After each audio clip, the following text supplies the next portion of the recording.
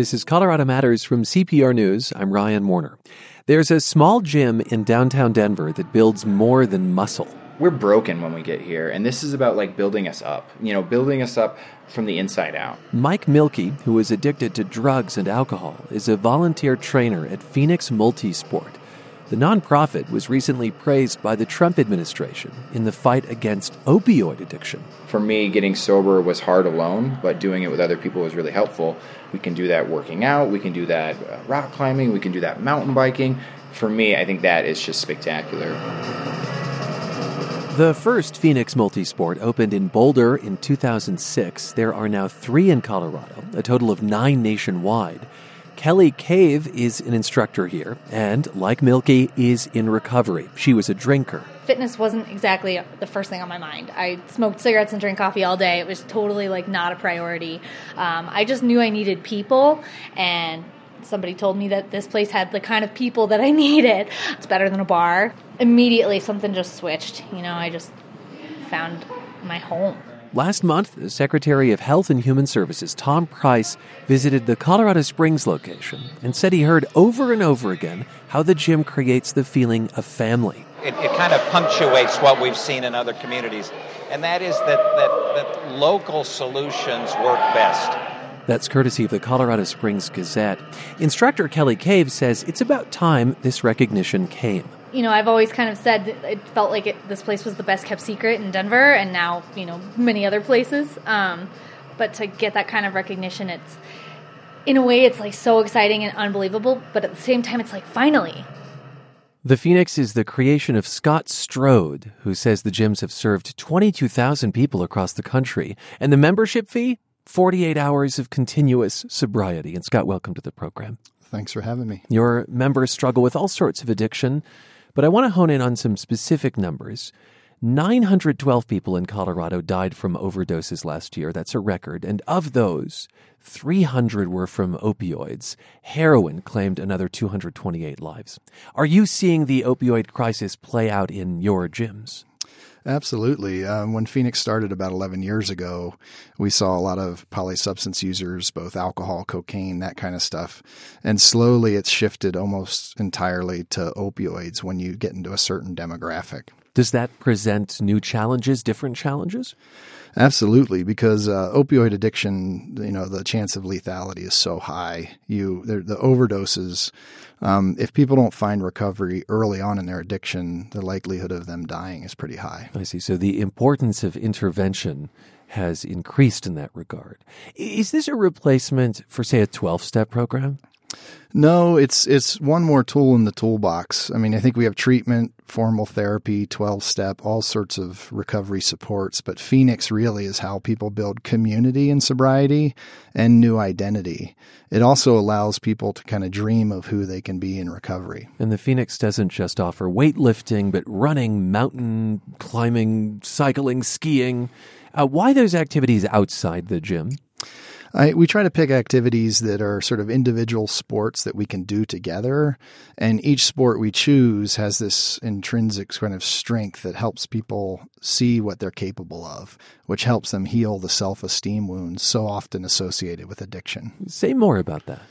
I think addiction really, I believe, is a way for us to try to numb some pain we have inside. And I think in our society, we tend to try to sort of find our emotional well-being externally. How much money we make, what we look like, what car we drive, that kind of stuff. For me, it was drinking and drugging. And I was trying to numb some pain or self-worth thing. And the first time I stood on top of a mountain or crossed a finish line, it really started to change how I saw myself. Oh. And so you derived that from somewhere else. Yep. Yeah. Tell me about your own experience. What led you to found the gym? Yeah, well, I started drinking and drugging pretty young. I had my first drink at 11, tried cocaine at 15. And unfortunately, that's not that uncommon. And addiction started to strip away all the dreams I had in my life. And I found my way into a boxing gym. And there was something about getting in the ring for the first time that taught me that I can do whatever I put my mind to. And that was the founding of Phoenix, essentially. I understand that all your instructors are in recovery as well?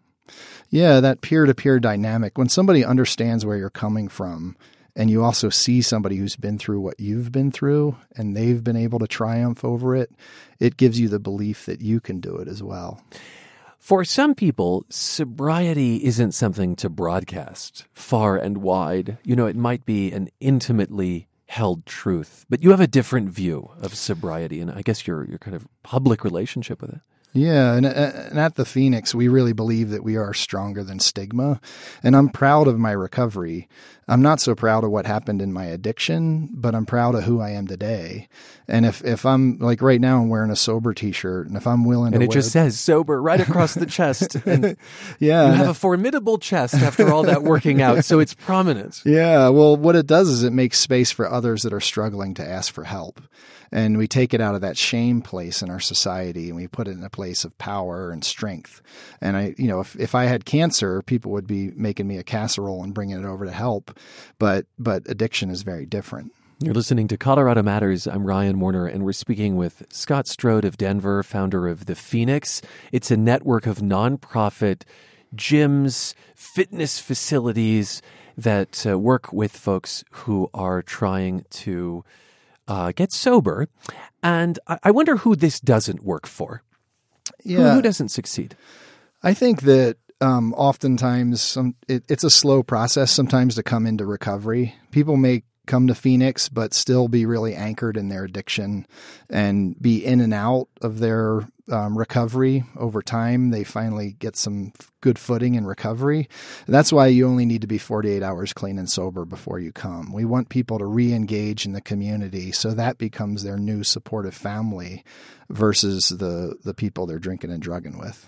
And so do you see people who come to you and then fall off the wagon, so to speak, and return 48 hours later or 2 years later?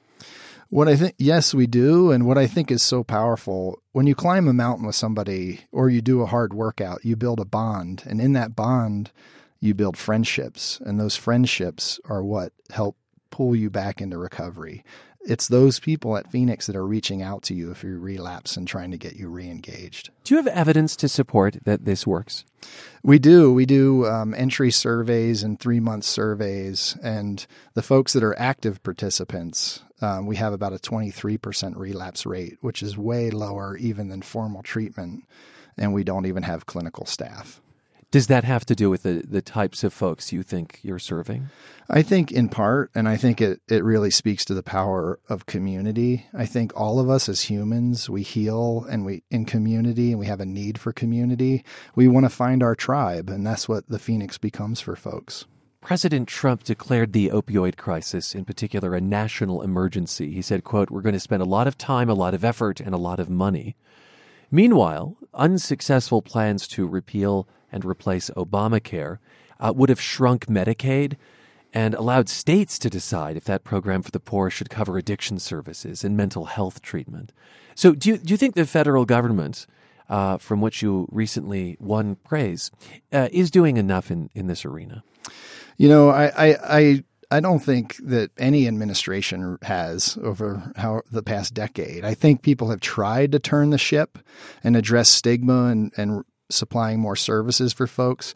But I think that the challenge is we're trying to use tactics to solve the issue, not a strategy. I think we need, as a nation, a comprehensive strategy to address this, not just saying we're going to use opioid reversal drugs or we're going to do this, this Medicaid and expand it and reach more folks. Like, what do we do then? There's really it sounds like you're yearning for a holistic approach to this. Absolutely. And recovery supports is a critical part. That's why the Phoenix started as an organization to fill that gap. And it is free to those who show up at your door? Yep. It's free to anyone who's 48 hours clean and sober. Do you get federal funding or is it all sort of charity? We've had federal grants in the past and we have a state block grant now. So our funding comes from all different sources, but, and we can run a chapter of Phoenix for what it costs to incarcerate 4 people for a year, and that chapter can serve thousands. Huh. You have gyms in Boulder, Denver, the Springs, outside of Colorado, in Orange County, California, several in Massachusetts. How do you choose where they should go? Is it like a particularly active population or Or a particularly addicted one? I don't know. Yeah, well, unfortunately, every community could use something like the Phoenix. So what we do is we find the right people in that community willing to champion the cause. So if people are interested in bringing it to their community, they can go to our website, thephoenix.org, and learn more. What role does legal marijuana in Colorado play in, I don't know, people's relationships with substances? Does that complicate the picture? Does it ease the picture? Yeah, I think it makes no difference at all. I don't know. I think on that issue, that what we need to do is separate the concept of legalization, decriminalization, and personal use. And I think none of those sort of answers that we come up with should involve establishing a neurotoxin industry. Well, the challenge with the way Colorado did it is now we have a neurotoxin industry that's trying to refine how they deliver the drug, get it to more people, develop their next users, just like cigarettes did.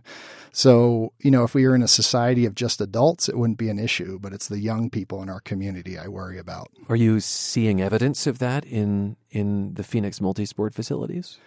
We certainly, there's many people that come to Phoenix where marijuana addiction was part of their story. They tell you that. Yeah. From their mouths. Scott, thank you for being with us. Nice to meet you. Yeah, thanks for having me. Scott Strode of Denver is founder of the nonprofit The Phoenix, which describes itself as a sober, active community. And the Trump administration recently recognized its work in the fight against the opioid epidemic. This is Colorado Matters from CPR News.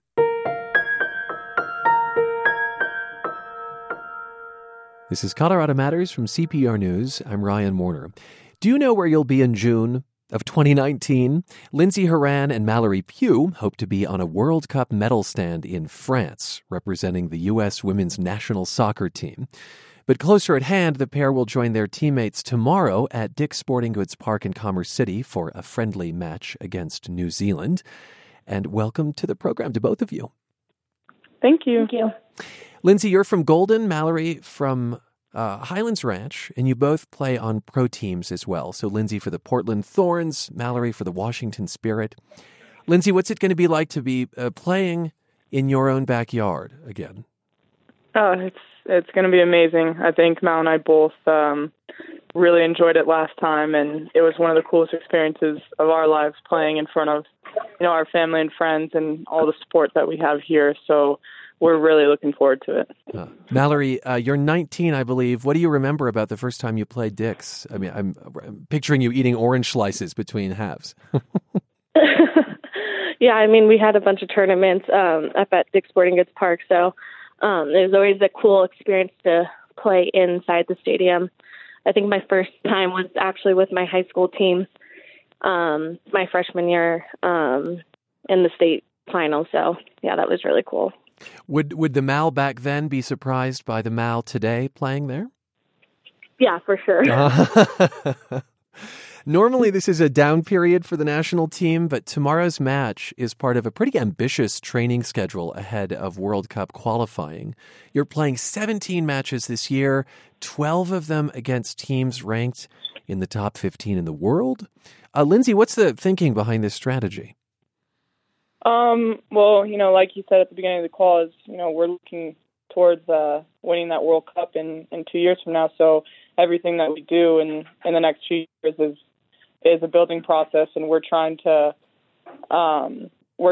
prepare for that, and we're trying to play all these teams, all these incredible teams that are going to get us to that point, and we want to improve and get better every single game. So it's huge for us playing such incredible teams. Does it feel really intense right now? No, I mean, I think every time you come into camp, it's very important because we get little bits of time, in our season, and we want to come together and we want to check a few things off the boxes that, we're trying to improve and get better. And then these games they're great for us. It's playing against great opponents like New Zealand and working on, the few things that we said at the beginning of camp. It's always intense coming into these camps because you're playing with the best players in the world. But it's awesome. It's really fun. What do you each have to work on? What are your weak spots? I think for me, it's our style of play is just to get it wide and just be creative out there. So I think for me, just continuing to just be creative on the ball and the wide positioning and just create scoring opportunities. I love that. Getting creative on the ball. What does that mean? Help someone who doesn't know a lot about soccer understand that. I think just different ways to beat defenders, whether that's your 1v1 with someone or if you are, it's just passing or dribbling and just being creative in all different ways of the game. There is also the idea of internal competition. So your coach, Jill Ellis, has said part of the reason for this scheduling is internal evaluation. The 2019 squad obviously hasn't been named yet. Lindsay, you're all teammates, but give us a sense of what it's like, in a way, to compete with friends for a spot on the team. Yeah, it's incredibly hard.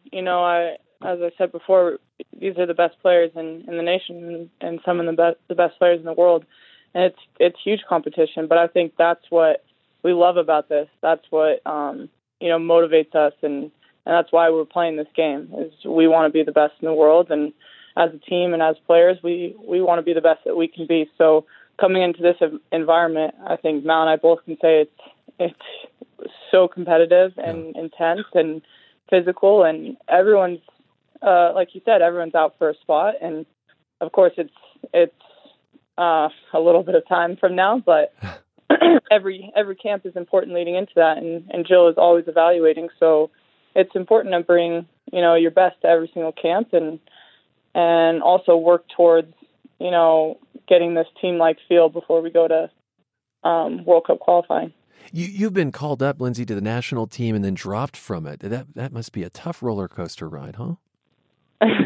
I think the time that I was first called in, I was over in Paris, and I was very young, and I think I could say that I wasn't fully ready physically and mentally. And I think after, the year that went by that I wasn't called in, I really dug deep into that and knew what I had to work on to get back in. And I ended up getting that chance again, and it felt great. You're listening to Colorado Matters. I'm Ryan Warner, and speaking with women's soccer players Lindsay Horan and Mallory Pugh. They are back in their home state, representing the U.S. women's national soccer team in a match against New Zealand tomorrow at Dick's Sporting Goods Park there in Commerce City. And Mallory, you and Lindsay were both stars on U.S. youth teams, which helped your development and helped you get spots on the national team. Certainly it's a long time between now and 2019, but how do you look at the younger players who may be gunning for sort of your stature? Pardon? How do you look at the younger players who may be gunning for you? Yeah, I think with our youth system, there's a age group for every single team now. And that was a huge part of my development, being brought through just the youth system. So I think there's a bunch of great players out there right now. And it's just like Lindsay said, even with the youth teams, it's super competitive going into camp. And so I think there's a lot of talent out there. And I think a lot of people are just excited to see it. Yeah, let me just say the names of some of that talent. So Jalen Howell and Sophia Smith are both from Fossil Ridge High School in Fort Collins. They were called up to the national team earlier this year for a pair of friendlies against Russia, although they didn't get to play. Mallory, when you were playing for Highlands Ranch and in club soccer, did you get the sense that play in this state was that strong? I think, Lindsay can probably say the same, that Colorado's just been producing great, not only soccer players, but I think athletes. So I think it's just cool seeing that have been so many great athletes come out of Colorado, and it's really exciting for the future. Lindsay, you'd agree? Yeah, absolutely. I think, I don't know what it is about Colorado. We're just the best state in the world. But yeah, there's so many athletes and, friends of mine, friends of Mal's that, we can look up to, not just in soccer, but everyone, doing big things. And it's very cool for us to see that and to know some of these people and see some of the younger athletes and soccer players coming out of Colorado and that play for our youth clubs and see what they're aspiring to be. It must be really interesting to have team cohesion when you actually don't get to see each other that much, right? You're not together all that often, given your professional play. And how do you do that, Mallory?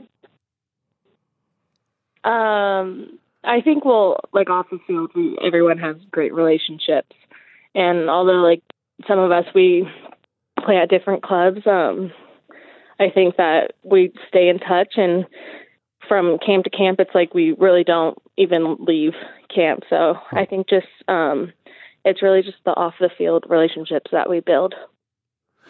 Besides both of you being from Colorado, the two of you are also somewhat historic figures in your sport. Lindsay, in 2012, after you graduated from Golden High School, you did something unprecedented, passing up a scholarship to the University of North Carolina to play professionally in France. And Mallory, you went to UCLA for a year, I think, but never played there. And you also left school to turn pro. Now you're a member of the Washington Spirit. Lindsay, what was the thought process behind your decision back then? Honestly, it was just, I've always had this goal as a young player was to go play professional, and I knew some of the best teams in the world were overseas, and I thought that was the coolest thing in the world was to go play professional overseas. And I think once that kind of was a thought in my head, that it never left, and nothing against UNC or college or that route. I just think it was the best route for me. And, working towards my goals, I thought that was the fastest way I could get there, and it was going to help me develop more than anything else. And, putting me in an uncomfortable position going to a country that I didn't speak the language, and it was a new culture, and I was playing with all these incredible players. I think that was huge for me, and that's kind of my thought process. Was your thought process also, this is the best avenue for me to get to the World Cup and play for the United States? Yeah, I thought, what's gonna make me become a better player, and ultimately, I think putting myself in that uncomfortable position and really trying to develop in a different way and play with these players that I've been watching in other World Cups and, other countries, so many internationals. I really thought that was gonna help me the most. How did it work logistically? So there you are, quite young, as you say, not speaking French. Did you bring your parents with you, or what? No, I mean, my mom helped me move out there. Uh-huh. She was there for a week and then up and left, and I was there. But so many of the teammates that I had there helped me out. I like to call my friend Anika Kron. She was my German mother. That's who I lived with the first year. That really kind of helped, and obviously Tobin had come 6 months later. So I started to get very comfortable, and it wasn't easy at first, but it obviously got easier. Yeah. It does strike me as a recipe for having to grow up fast, though. Mallory, yeah. You were on campus and going to classes. A lot of people call college the best 4 years of their lives. But when did it hit you that college just wasn't your thing? I think I went to UCLA, and it was probably I could say that it was one of the best experiences. But I think there was no certain time of when, no certain day or certain moment when I thought, I think it's time to leave. But it was kind of just a gradual thing. And when I was there, I learned, I think I grew as a person and as a player a lot. And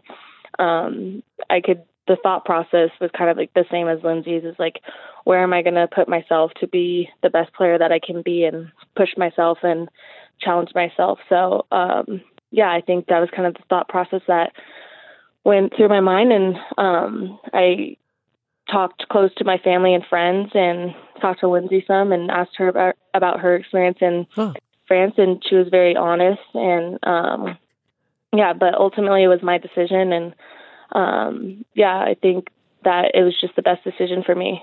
Yeah. Well, good luck. Break a leg tomorrow against the Kiwis. Thanks so much. Thank you. Thank you. You heard there from Mallory Pugh of Highlands Ranch and Lindsey Horan of Golden, members of the U.S. women's national soccer team. They are back in Colorado now to play in a match against New Zealand at Dick's Sporting Goods Park in Commerce City Friday night. Still to come, Colorado's deadliest floods. This is Colorado Matters from CPR News. You're with Colorado Matters from CPR News. I'm Ryan Warner. A lot of people thought it wouldn't happen again, but the Big Thompson River flooded 4 years ago this week, much like it did in 1976. Both floods claimed lives and property. Darla Sue Dolman documents these events and many others in her new book, Colorado's Deadliest Floods. She has experienced firsthand how terrifying flash floods can be. And Darla Sue, welcome to the program. Thank you. 8 people died in the 2013 floods, the costliest in Colorado history in terms of floods. And that flood in the 70s claimed, get this, 144 lives. And it got me wondering, with so many people moving to Colorado these days, what lessons do the floods that you write about hold for residents, new and old? Is there a moral to this story?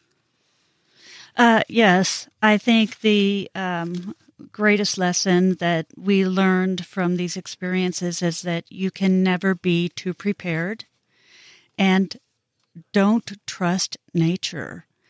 Don't become complacent. Don't believe that it will never happen again.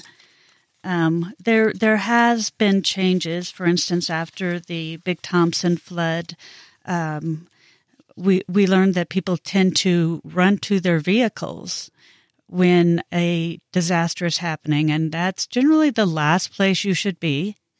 So now there are signs in the canyon saying, get out of your vehicle and go to high ground. But it's we also learned things about messing around with Mother Nature. When the road was built in the canyon, the river was realigned in 19 different places. So basically the river ran straight down the mountain. So we have these storms that stall up by Estes Park, dump a bunch of water, and it runs straight down. And right now they're closing the highway and making changes to correct the river and the highway. You say you can never be too prepared. What does it mean to be prepared? Like, how have you changed your own preparedness after reading about decades, centuries of Colorado floods? I've always been a bit over-prepared. My children called me Doppler Mom when yes, it was a little name that stuck for years. But I think I became even more sensitive to the possibilities. For instance, a small creek can suddenly become a raging river and carry off huge buildings and homes, and of course, as we learned in Spring Creek, people. So you want to be ready to evacuate. If you're going to make a choice, and it is a choice, to live near a body of water of any size, if you're anywhere near water, there is a possibility of flooding. So you need to be prepared and keep important documents and irreplaceable photographs close to the closet by the front door, for instance. I have many animals, so I keep everything that I need, kennels, extra dog food, leashes, etc., in the closet right by the front door. If I receive a notice that there is a watch, I'm ready to go. If I receive a notice that there is a warning, I grab everything, and most people might take 20 minutes to half an hour to be prepared.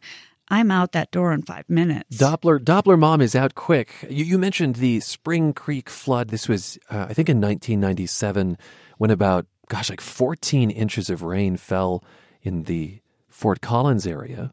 It was a pretty deadly event. But it's interesting. You say that a different flood in Colorado's history might have been the most destructive, the Pueblo flood of 1921. What makes you think that it takes that title? Because of the issues with documentation.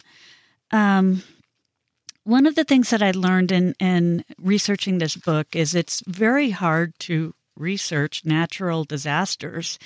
When I was researching, for instance, the 1864 flood, I had to consult numerous sources and then compare them and try to find the most reliable observations. When it came to the 1921 flood, they had 15 feet of water in some places, and the water stayed in Pueblo for days. And one thing that many people are not aware of about that flood is that many people were actually living underneath the bridges. We have mining. Southern Colorado is a mining area. So people were coming from all over the world to try to find jobs in the mines. And they didn't speak English. There was no documentation. No one was taking names, writing down families, information. So when the floods came through, they didn't know. It sounds so morbid, but they didn't know how many people had actually died, and the only way they had of telling how many people actually died was by counting the bodies that were recovered. So they recovered approximately 300. But now many historians are coming back and saying that as many as 1,500 people were lost. Wow. Mainly because of that immigrant population. With the water that sat in the city for so long, the bodies under the bridges especially were covered with feet of silt and debris. And they were finding debris all the way to the borders of Colorado. Let me say this again is in 1921 in Pueblo, and on the city of Pueblo's website it says, one of the most amazing things about the 21 flood was not the horrendous amount of damage and life lost, but the bravery and kindness of people caught in this horrible disaster. And I might have you share a story of bravery and kindness from any one of the floods that sticks out to you. Well, I have a couple, actually. And it sounds like you have them on those pieces of paper, which I'll just ask you to shuffle a bit less because it distracts from your dulcet tones there, Darla Sue. Okay. With the Big Thompson flood, I just wanted to make sure that I got the names right, because to me, it's important to remember the name of a hero. And Hugh Purdy was an off-duty Colorado State Patrol sergeant who was phoned while he was watching the Olympics with his wife. And he, of course, responded and said, yes, I will go check out these reports of flooding. And he was swept out of his vehicle. They found his vehicle smashed. The only way they could identify his vehicle was because of the Colorado State Patrol keyring on it. Wow. But his last words were, "Get everybody out." He did not say, "Please, God save me." He did not say, "Say goodbye to my family." His very last words were, "Get everybody out. The flood is coming." In my mind, that is extreme heroism. Michael Conley, another off-duty police officer, he was with his wife in the canyon. He pulled over, and he knew the rules. He pulled over and told his wife, climb up the mountain. She didn't want to leave her husband. And he said, no, you have to go. And I have to stay in my vehicle. And he knew I could tell if he's telling his wife to go up the mountain. Yeah. Then he knew that if he stayed in his vehicle, the chances were high that he was not going to make it, and he did not. And so much of this project is dark, right? It's about the loss of life, but it was very painful to read. Yeah, to read, Yes. to write. The silver lining, I suppose, just in the last few seconds here of this project is the heroism and is the kindness that can be demonstrated in these events, huh?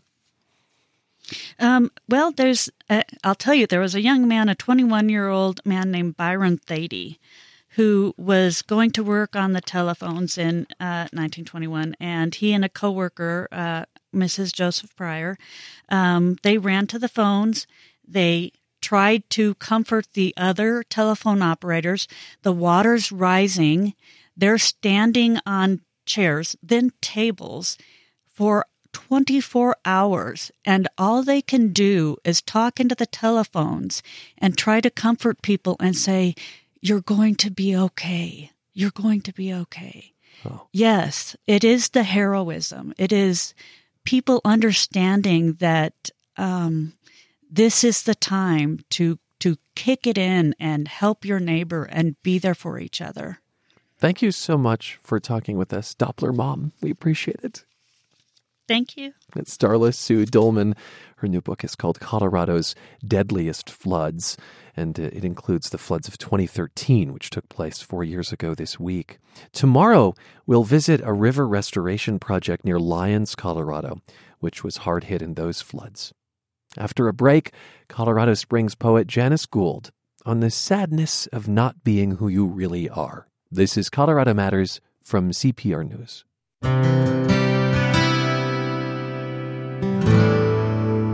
It's Colorado Matters from CPR News. I'm Ryan Warner. Janice Gould's poetry is a reflection of her life as a lesbian, as the daughter of a transgender father, as a human being searching for love and connection. Gould teaches women's and ethnic studies at the University of Colorado, Colorado Springs, and her latest collection is called The Force of Gratitude. And she is with us from the Springs. Janice, welcome to the show. Hi, how are you? Doing well. Nice to have you. And I'd like to start by having you read a prose poem from the book that gives a glimpse into your family. You are at your dying father's bedside, and he'd transitioned to female, I think about 20 years earlier. So would you read just that first section of Elegy for me? Sure. Elegy. 1. In that wing of the hospital, other families confer. We must look the same, dazed and inward.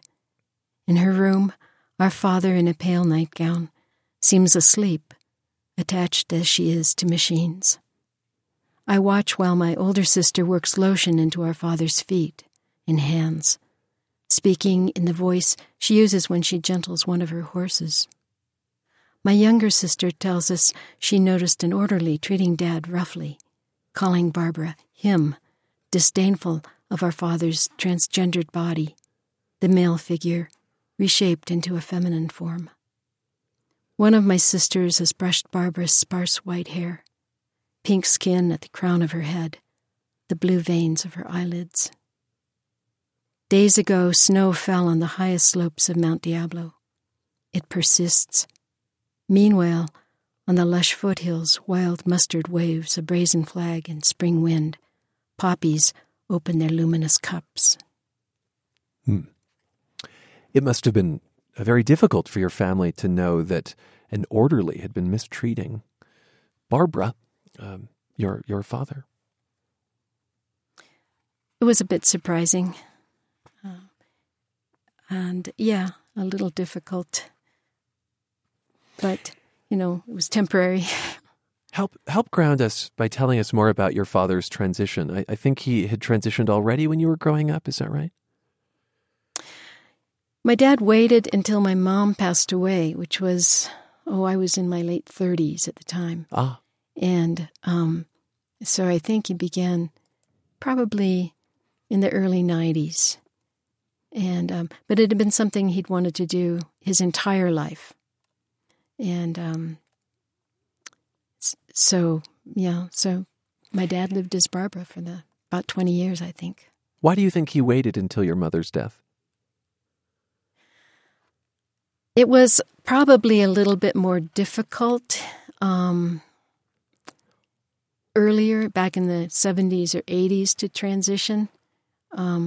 Just in terms of numbers, right? Today, quite a few more people are transitioning, and I think my dad was still working and probably felt it would be difficult to explain this transition at an earlier period of time. The 90s, it was, I think, kind of a shift, especially in the Bay Area, towards understanding sort of the struggles that people go through around sexual identity and gender identity. You grew up, I think, in the Berkeley area, right?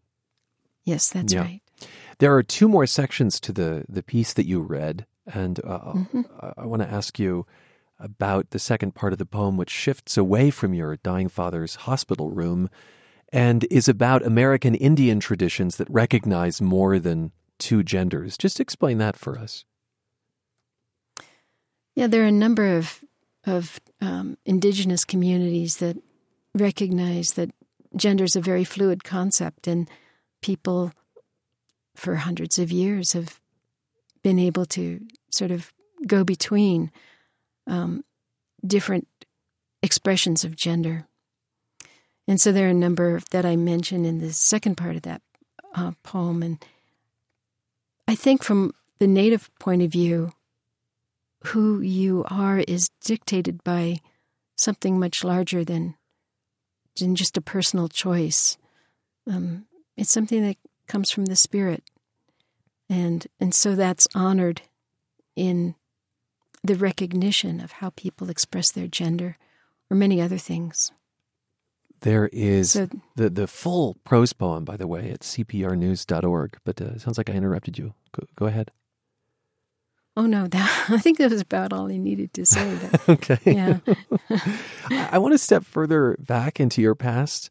You have captured this sense in some of these poems that so many of us have as teens, that we are different. In Gisela, of First or Second Love, especially, I think. Will you read that poem for us, Janice Gould? Sure, I'd be happy to. She joins us from Colorado Springs. Gisela of First or Second Love. Hoping to see her after school, I would wait at the stop for the number 7 at Milvia and University. The bus she took, too. Choosing the seat behind her or just across, I'd wish she would turn her head, notice me. To sit near her, observe her calm hands holding a book while the lumbering vehicle made its way past North Gate and up Euclid to Rose Walk with its Maybeck houses. How devious.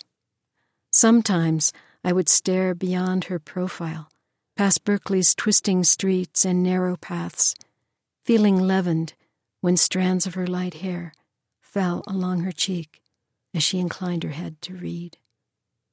I ached to say something to her. Mariposa, marigold, marry me, but never could. At the next stop, she would step down into a world of plain trees and neat gardens, into a family so normal, so unlike mine, I could hardly breathe. Boy, the anxiety of those first crushes. You never spoke to her, huh? Oh, not that way. I think we finally became friends on the bus. But, but you don't talk about those things, and there's nobody to talk to when you're a young lesbian in the 1960s. Even in Berkeley, huh? Oh, yeah, even in Berkeley. Yeah, really, I think that shift towards sort of a more open society, basically, really started happening in the 70s. The 60s were still pretty closed off. How did your truth come out then at that time? In other words, did it come out in odd ways, or did you write sort of privately to yourself, or journal, or what? What happens to that when it's internalized? Oh, I loved singing. And so, Joan Baez was hot during that period of time, and several other folk singers. And so I think songs became sort of the vehicle for carrying a message to somebody, longing or loneliness or pride or whatever it might be. You could find ways of singing it, and that's what I did.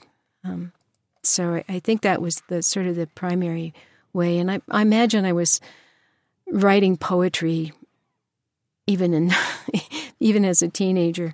I have none of those poems, by the way, but yeah. That might be a blessing. I look back at old writing and it can be excruciating to look at. Yes, exactly. Your mother was of the Concow tribe, and there is a lot of American Indian imagery in your poems. So I'd like to have you read Holy Wind as we wrap up here. Mm-hmm. Yes, and so this is from a very different tradition, the Navajo tradition, really. Yeah. Then I was thinking about Holy Wind. The Navajo say wind enters us at birth, and when we die, it spirals up and out through the tops of our heads, the whorls of fingers and toes.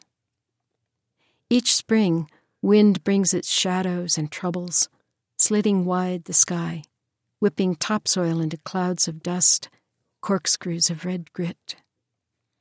In summer, wind storms down canyons, veers off rocks, shears snow from the face of mountains, shaking fire from the sky. Wind nudges unfurled leaves and discourages sparrows who perch tenacious amid tossing branches. Rattling panes of glass at night, wind flutes through cracks and under sills, while stars whirl through the dark depths, heedless and distant. When sunrise shimmers at the edge of the mesa, we wake to roads swept hard, raked to a stony surface, and breathe a common breath. Wind is relative to each of us, animals, insects, earth, you and me. It seems we are nothing but a vibrant radiance, a vibrant resonance sheltering that cadenced force, that vast sigh. I love the wind as vast sigh. Did you write that in a really windy place or after being in one? Well, I was in Durango, and probably a spring in Durango. My partner used to be a librarian down at Fort Lewis College.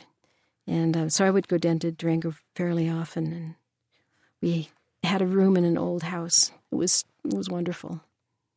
And windy. And that, of course, sort of, yes, windy and Navajo country, too, and Ute country as well. Janice Gould, it's been a pleasure to speak with you and to hear your poetry. Thank you so much. Well, I really appreciate being asked to be here. Thank you so much. She's Colorado Springs poet Janice Gould, and her latest collection is called The Force of Gratitude. She's a panelist at this weekend's Jaipur Literature Festival in Boulder.